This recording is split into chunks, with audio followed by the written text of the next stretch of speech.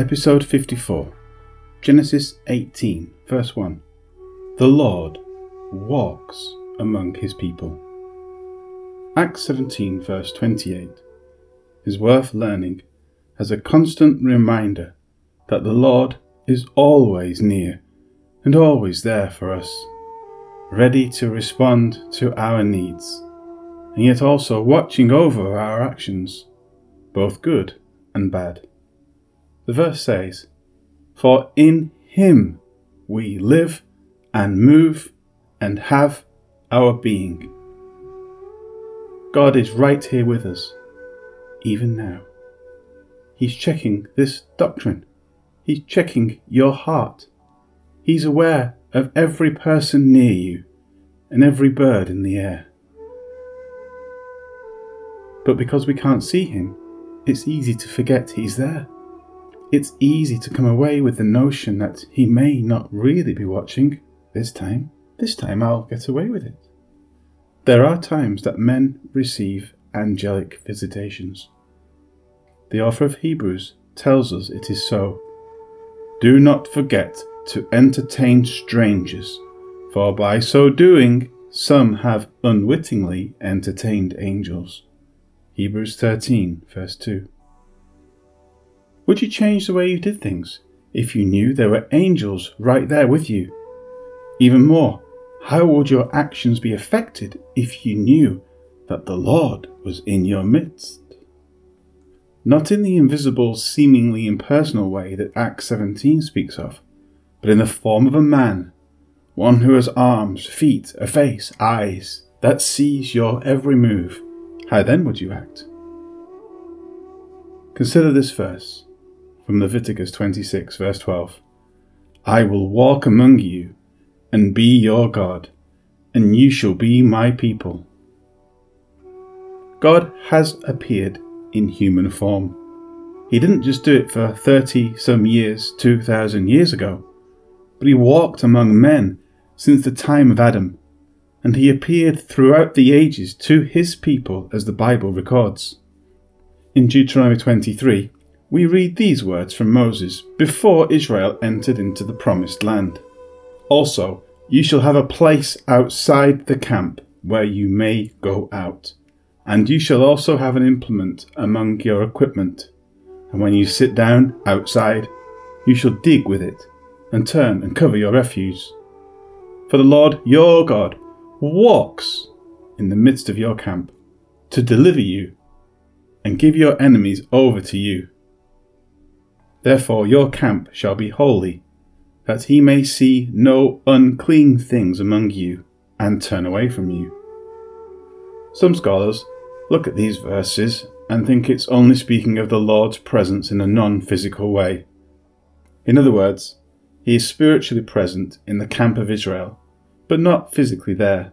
And yet, this has to be inferred, and it has to overlook the physical aspect of what Moses is saying.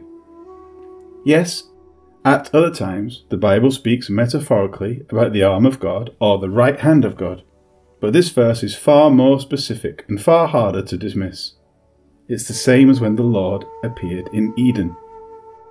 "And they heard the sound of the Lord God walking in the garden in the cool of the day, and Adam and his wife hid themselves from the presence of the Lord God among the trees of the garden." Genesis 3, verse 8. Unless you're simply not willing to believe the text as written, you have to admit that the Lord God truly walked in the garden. He walked there. He walked among the Israelites. And guess what? He walked right up to Abraham. The text demands this as physical and literal.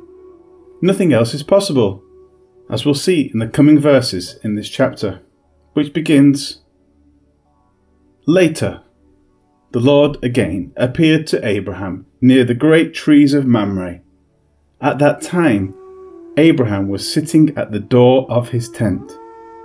It was during the hottest part of the day." God doesn't have parts. The Bible bears this. It says God is spirit. No one has seen God, that he dwells in an unapproachable light, It also says that God is unchanging on several occasions, including when speaking of Jesus. But it also says that Jesus does change, such as growing in wisdom and stature, and in favour with God and men. So we have a mystery, the mystery of the Incarnation. God, who is outside of his creation and unchanging, can't take on parts and remain eternal and unchanging. Therefore, we are left with only one possibility, that the Lord here, who is Jehovah God, according to the verse, is the physical manifestation of God. This is the uniting of God with human flesh in the person of Jesus, eternal and unchanging and without parts in his divine nature, and yet physical and changing in his human nature, having parts, even parts that move, and movement implies change. Great is the mystery of the eternal Christ. This might not be a popular view, but it is the logical one. Jesus is the master of time and space, and he is here, as he has been several times already in Genesis, appearing in his own history and directing human events which will lead to himself. The Lord appeared to Abraham in the heat of the day, near the terebinth trees of Mamre, as he sat by the tent door. While he was sitting, the Lord passed by that way, and the Lord came with others. Yes, there were two more. Mercy is found in the Lord, whether from one sin or a lot. If we accept his pardon, our relationship he will restore, and in his eternal home, there he will reserve a spot, and he will safely lead us along to that distant shore. So let us give him all the glory he is due, for the gift of eternal life granted to me and you. Hallelujah and Amen. Hallelujah and Amen. Hallelujah and Amen. Amen.